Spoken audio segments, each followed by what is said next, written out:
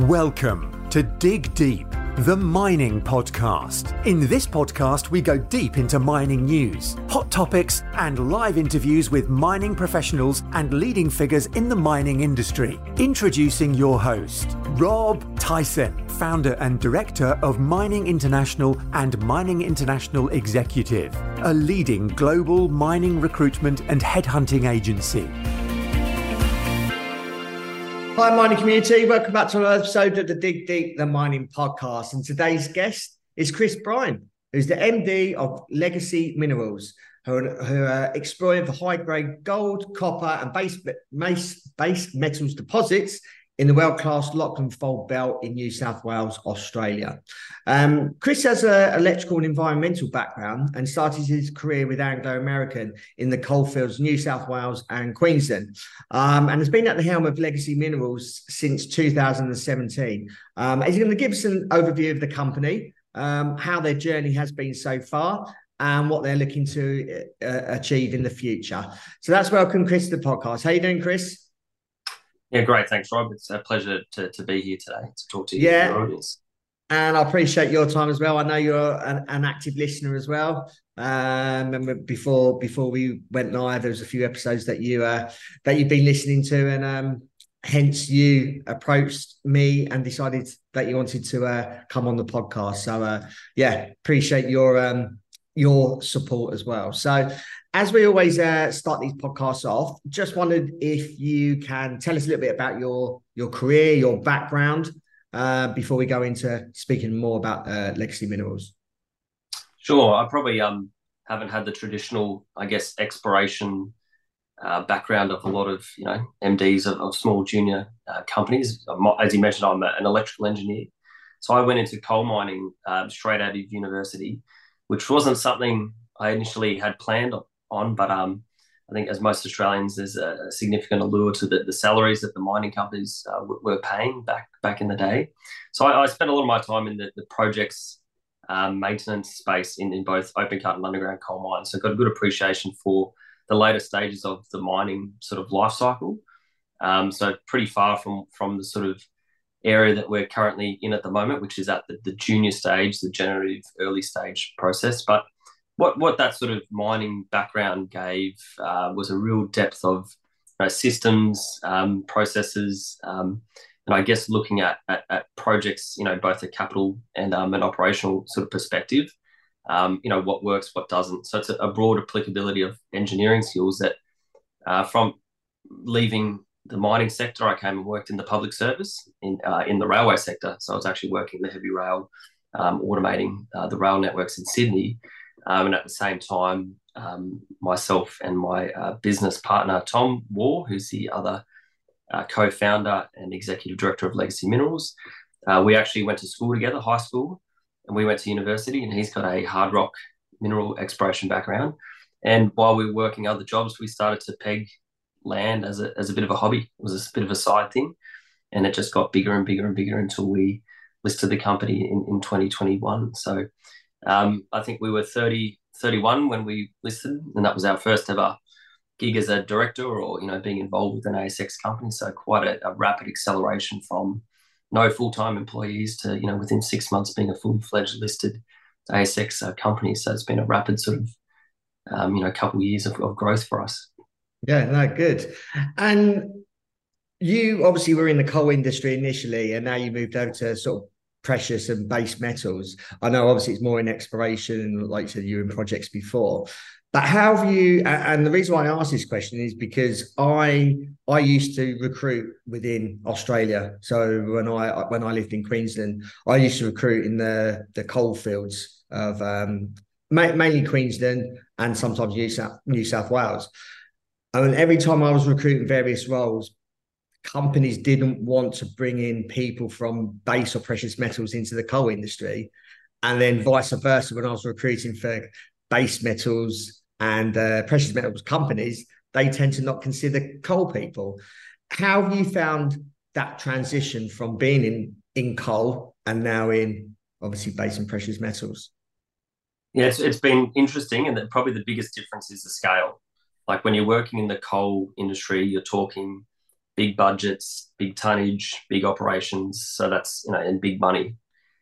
There's not really much opportunities in the coal industry to effectively, junior exploration company is a bit like an IT sort of startup. It's easy to start it up based off a concept or an idea. There's just no real opportunity to do that in coal necessarily, and there isn't a lot of mix between the two. Like you find that professionals tend to stick in their sort of their realms, and it's not until maybe you get towards the financing sort of brokerage sort of side where it becomes a bit irrespective of people's backgrounds. But certainly at the early stages, there's all a bit of a rivalry between coal geologists and hard rock geos, and that generally there's a frowned upon in terms of the boring geology associated with coal and the excitement that comes from your precious metal and that sort of discovery. So, and it's been an interesting sort of dynamic between the two, and still quite segregated to this day, as you sort of say. Yeah, certainly.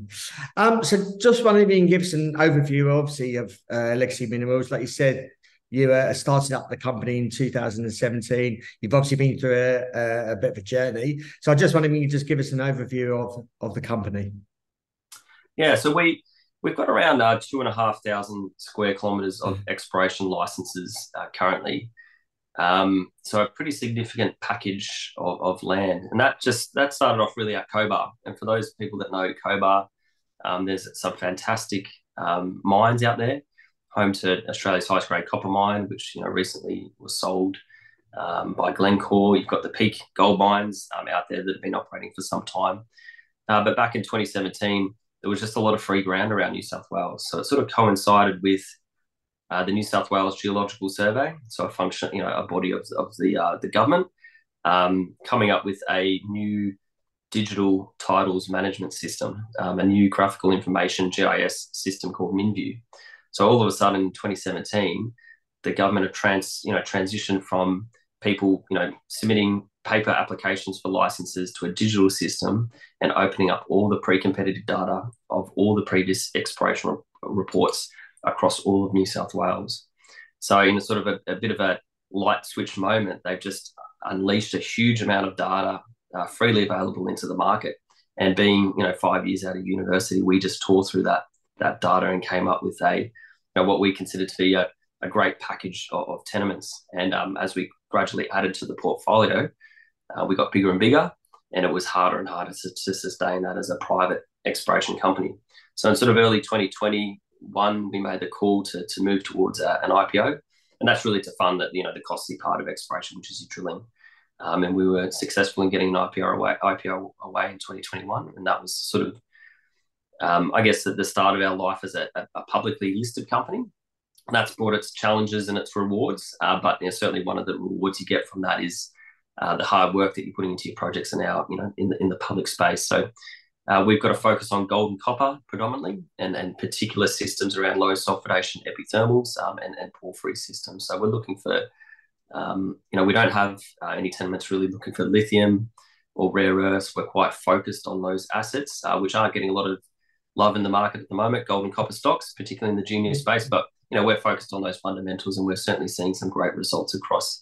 We've got 6 projects that we own currently. One, we've got a JV with Newmont, and one, we've got an exploration license alliance with an artificial intelligence company, Earth AI. So we've got a bit of a hybrid exploration discovery sort of approach to our projects. Yeah. Obviously, you've mentioned that you've got 6 projects within the Lachlan Fold belt of New South Wales. Why does the company find this region so attractive for mineral exploration? Yeah, it's Australia's premier porphyry copper gold district. It's home to, we like it for several reasons. The first was it's easy to explore. So that means a company like Legacy, we can peg all our licenses at cost us $0 an application fee, and you can then start to add value immediately with the work. So it's an easy entry. There's good pre-competitive data sets. And importantly, it's a jurisdiction that produces some world-class mines. So you're talking about Australia's largest gold mine, Caddy Ridgeway, 50 million ounces gold, I think maybe 10 million tonnes of copper. So that ranks up as one of the world's biggest operating gold mines. You've got Cow, 15 million ounces. owned by Evolution. So two very successful gold mines. There's North Parks. There's just a wealth of the Cobar operating mines. So a good district in terms of operating assets. It's a safe jurisdiction. So there's, when you look at, global jurisdictions, Australia, Canada, and the US, some of your top tier jurisdictions to explore in, so that we like that fact. There's the little sovereign risk. The government's not going to turn around and do anything crazy in terms of nationalising, assets. The other thing that we see in New South Wales as well, it's a big state, so it's a vast search space, in which there's often a conception that everything that everyone, you can't find anything new because it's all been explored from New South Wales, and it's just not true. We've certainly found the work that we've done has uncovered some fantastic mineral systems that have previously sat unrecognised. So we see it as a great opportunity to explore, and it's also, you're right near Sydney, so we're able to run exploration out of local towns around New South Wales. It's low cost. There's no wet season, year-round exploration access. So overall, it is a great place to explore, and we're seeing some recent mines come into get their final approvals as well. So we're seeing that development pathway sort of start to tick that box as well. Obviously, you're a relatively young company, and you, as you mentioned, recently listed on the ASX back in September 2021. What operating strategy has the company set for itself, and how has that strategy evolved? Yeah, that's a great question. The fundamentals that we're focused on as a company is low cost, high impact exploration. So we're looking to do work, and that's particularly evolved with the tightening of the capital markets and the access to funds. Is we see the ability to add a significant amount of value by doing generative works across our projects. So that's generating targets, and that involves a lot of boots on ground exploration. So real fundamental stuff, which often gets overlooked in the junior space. People chase grades through drilling to try and get excitement and generate that sort of interest in the market. We're focused on building, district scale potential in our projects. So we've got that strategy that we're in it for the long term, and we also have we call it a hybrid discovery model, where we have projects that we partner with companies. I mentioned Newmont and Earth AI. So that's a funding model that allows for our shareholders to get discovery exposure without having to raise funds or dilute our shareholders. And then we also have our 100% owned projects as well, which gives direct upside. So our operational approach is to sort of balance that risk. Exploration is it's a risk game, and the probability of a lot of companies succeeding is quite low when you look at the historical rates of exploration success. By balancing out that risk profile, we can give our shareholders upside, but also more certainty that we might be able to take a project through discovering and through to production. Last week, you announced that nickel copper sulfides and the PGEs have been found during exploration work at the Fontenoy project. I think I pronounced that right, in New South Wales. Well, what potential do you think the company has uncovered there? Yeah, we're really excited about that. It's sort of, when we look at our projects, all of our portfolio, most of them are virtually greenfield projects. So we're not, they're not recycled projects that spun out of some company or picked up by another company. So we're picking them up. They're relatively fresh. Fontenoy is probably one of the projects that's had the most drilling and the most work done on it. And there's been a real focus on the porphyry copper gold story there. So great, shallow, low grade copper hits, 70 meters, 79 meters at 0.3% copper from surface, across quite a long strike. So people have worked on that previously, downgraded the potential and haven't had much success. The partnership that we struck with Earth AI really changed the thinking on that project in terms of the approach. Instead of focusing on the eastern side of the project area, using their sort of AI generative models, they were spending all their time on the western side, which was the relatively underlooked and underexplored area. So seeing virtually no drilling, limited sort of historical work, limited mapping.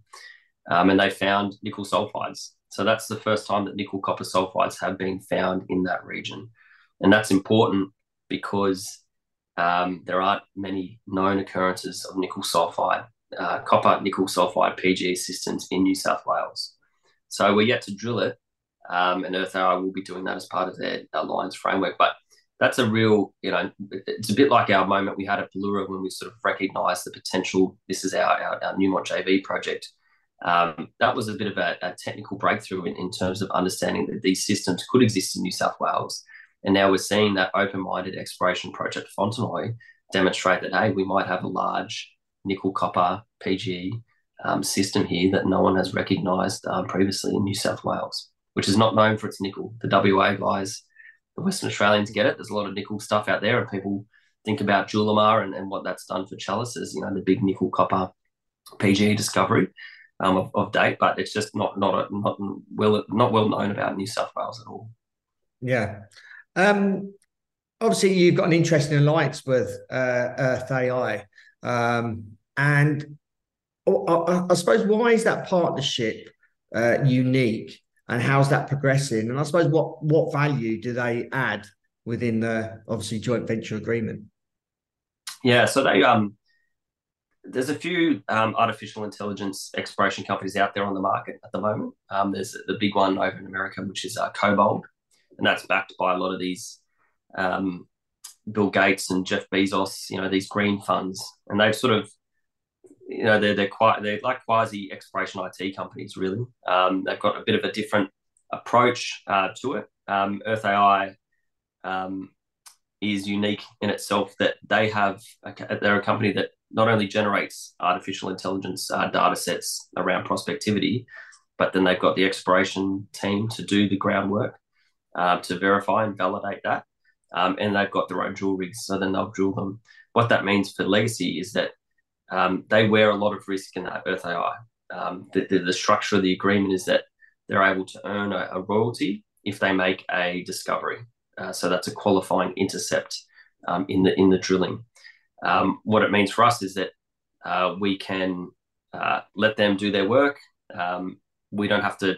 We can focus on our other projects, which, there is a bandwidth constraint when you look at a small exploration company and running multiple exploration fronts at once.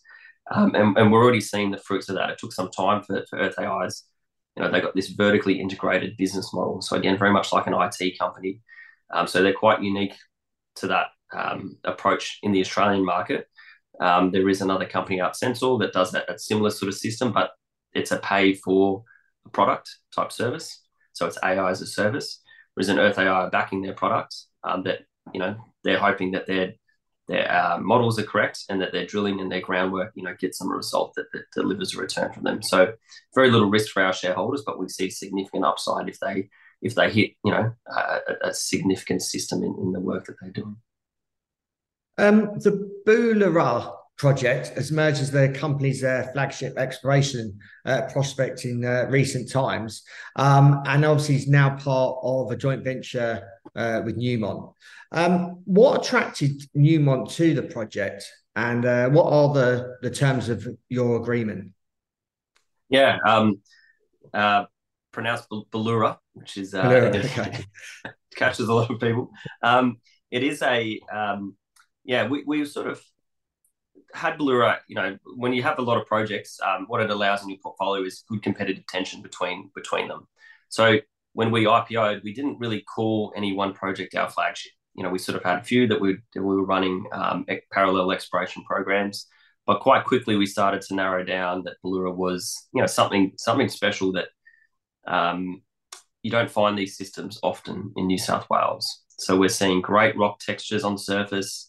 If you look at the background, that's just a bit of the rock library that we've done out there. So we started to really catalogue what started to grow into a district scale system of significant anomalism.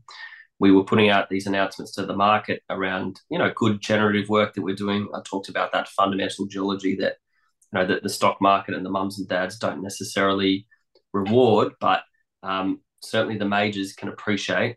They know what a good rock means and what a good, significant geochem anomalies mean in soils. And so we just progressed that project along, and the opportunities sort of came out, from that public image, putting those announcements out to the ASX. As you would have seen recently, there's a lot of M&A activity occurring in the mining sector. And that's all the way from, the major deals like Newmont and Newcrest, but down to smaller players like BHP and Rio buying small projects around New South Wales and elsewhere in Australia. So it's a real sort of companies looking to replenish that global shortage that they see in the gold space, the copper space, the nickel space, has sort of meant that it's opened the doors up to smaller companies like us.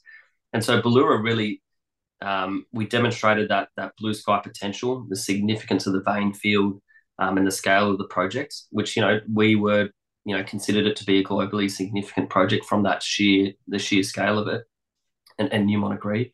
And, you just have to look at Newmont's global portfolio, and it's quite apparent just how early stage this project is. So when you look at what deals they've done with other companies in the public space out there, this is probably one of their earliest stage joint ventures in their entire global portfolio. So it's obviously a great endorsement for the prospectivity there. And the partnership's going great with Newmont. We're it's a discovery focused partnership. So we've both got our, eye on the same prize.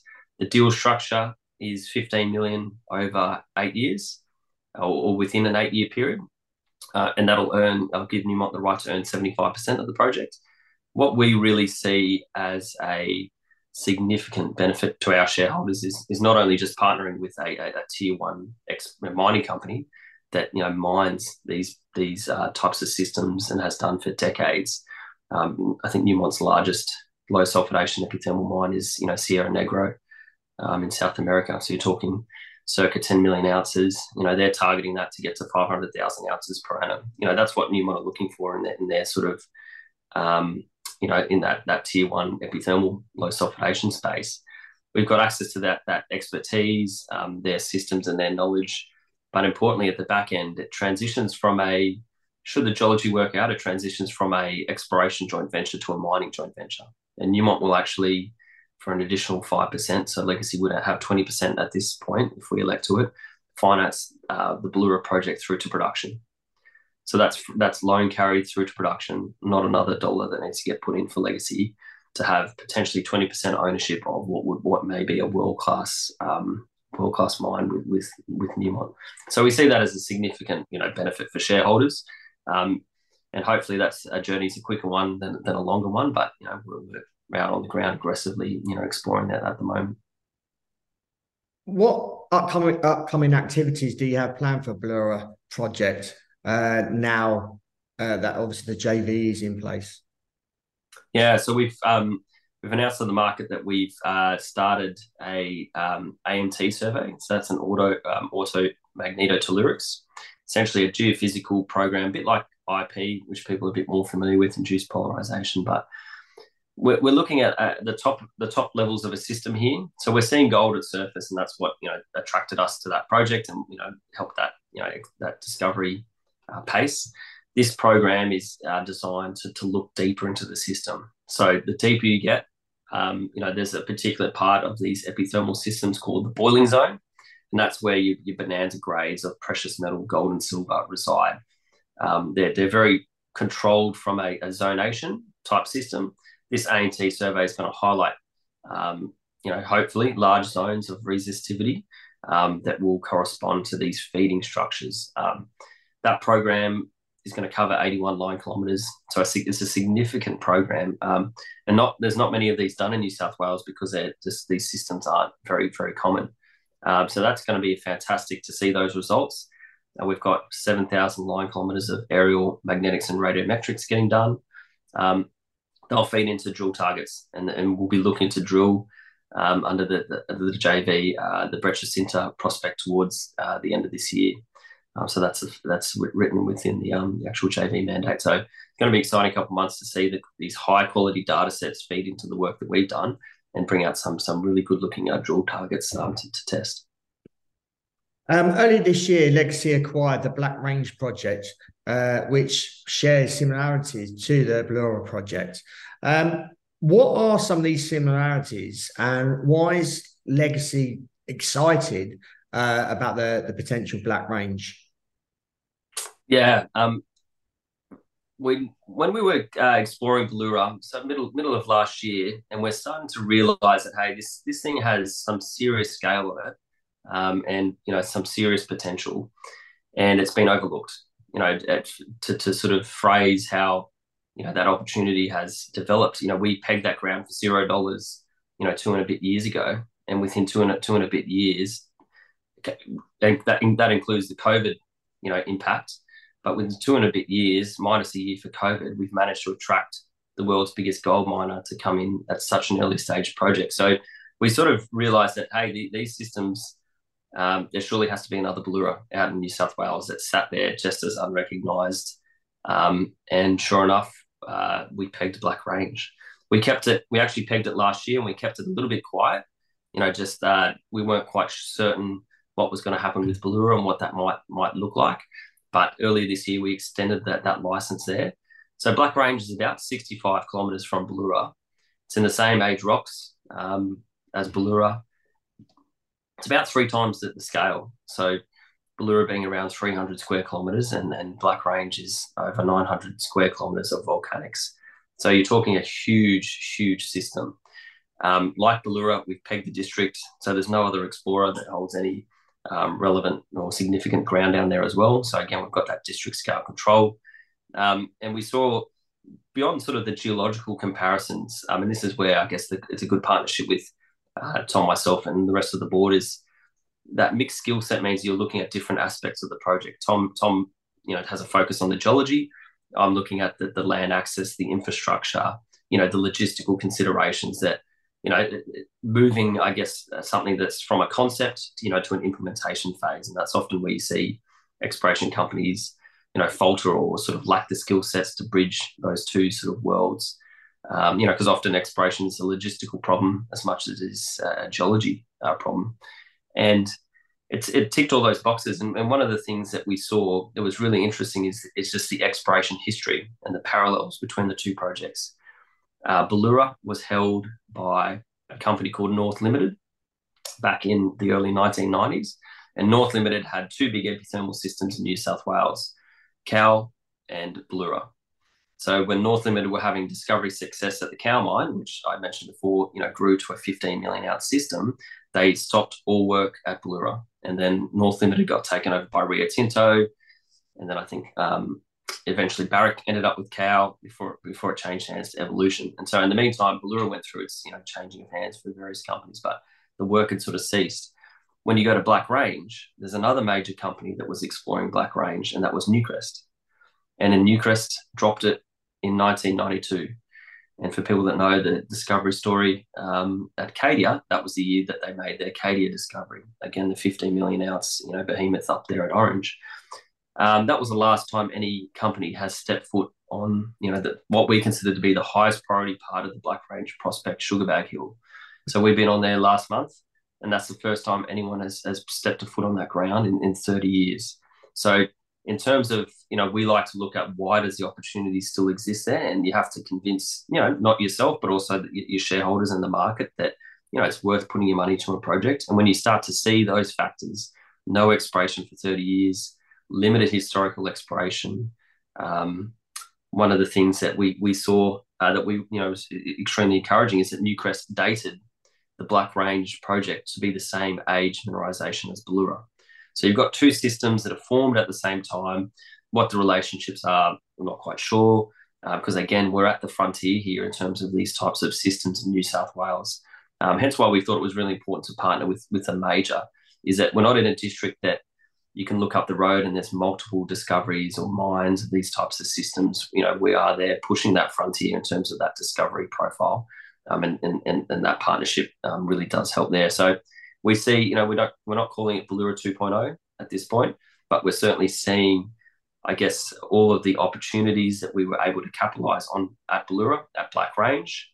So we're doing work there currently, rock chipping, low cost, high impact work that we did at Ballura.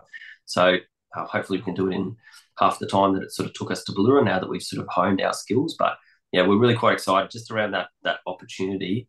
And then, when you sit back again and just look at the sheer scale of the system there, and epithermal occurrences that strike for, 30 kilometres between them. It's a big project, and we're certainly excited around the prospects that are going to come out. I've got two more questions. I work obviously in the international market, recruiting expats around the world. And I suppose the feeling is Australia and mining is more, everything's done out of WA. I wonder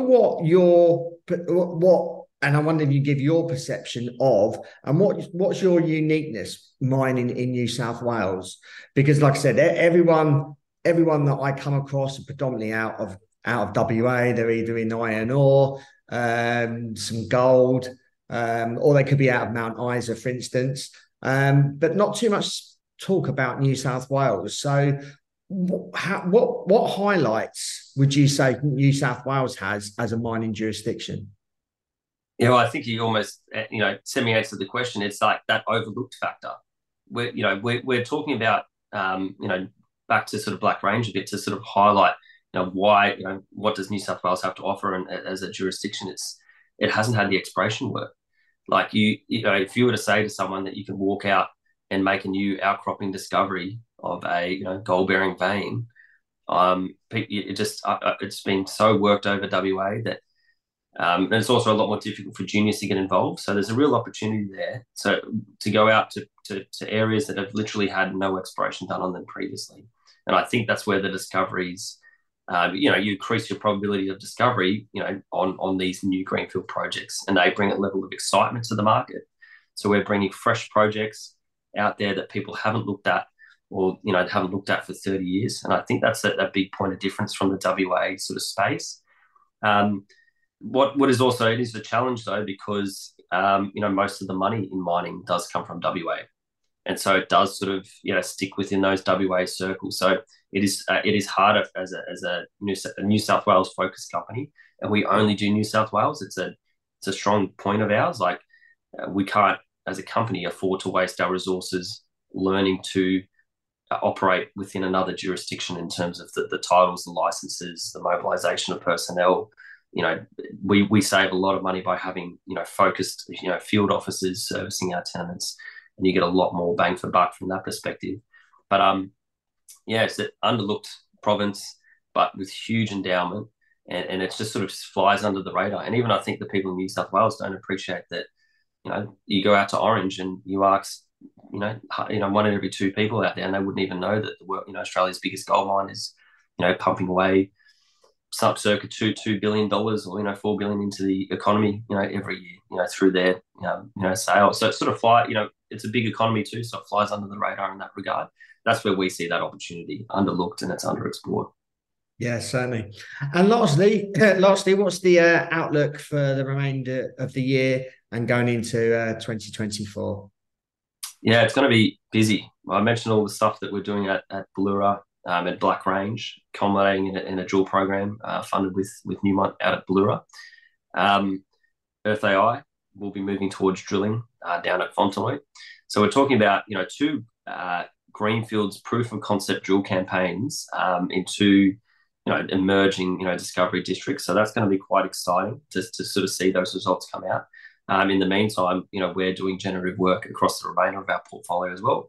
So we might look to do a drill campaign at Black Range towards the end of the year, or out at Cobar, which is again a bit of a treasure in the portfolio that often gets overlooked even by us when you look at our other great projects. It's often hard to decide where to go and where to drill, but we're going to be quite busy from now to the end of the year, and it's an interesting time in the market as we've seen exploration decline. We're the busiest we've ever been in terms of the programs of work that we're getting done across our tenement and the budgets, particularly with Ballura. We're doing huge geophysical programs, big scale, tier one, type company, major company exploration programs that just as a junior, you just would never be able to do. So we're expecting that to really deliver some fantastic results. So yeah, looking forward to quite a busy year. Yeah, Chris, really appreciate your time coming onto the podcast and telling us about obviously Legacy Minerals. And it sounds like you've got a couple of great gems there, a couple of great projects that obviously are early stage, but have so much potential. And like you said, you're joint venturing with some tier one mining companies. So it's great to hear. If our audience has any questions or they want to follow your story, how can they go about doing that? What social media platforms are you on? Yeah, so we're pretty active on LinkedIn and Twitter for those that are in those sort of spaces. But we do have an investor hub on our website as well that you can access all the announcements. And we try to. I won't apologise for making our ASX announcements too technical. So sometimes they take a little bit of discernment to walk through, but we like to keep our shareholders updated with our progress on what we're doing as well. So certainly there's a wealth of information out there for people to watch and follow. Yeah, and we include those in the show notes accompanying this episode as well for easy access. So, like I said, really appreciate your time. Perhaps you want to come on next year and give us an update on the progress of both projects. And you never know, there might be some other projects in the pipeline as well. That sounds great, Rob. Yeah, no worries. Thank you for listening. Hope you enjoyed that episode. And appreciate your continued support. Please share this episode out to all people, ex-colleagues around the world, wherever they are. There is obviously mining outside of WA, as Chris has highlighted, New South Wales. There is obviously a lot going on.